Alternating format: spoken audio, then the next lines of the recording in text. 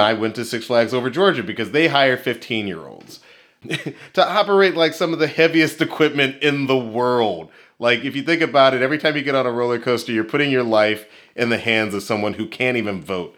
This time I made it to the merchandising department, which was great. I feel like it served all my social skills well. People would come in, I'd say, "Hey, would you like to buy these plush toys?" I was excelling in this department. I quickly rose to the rank of manager.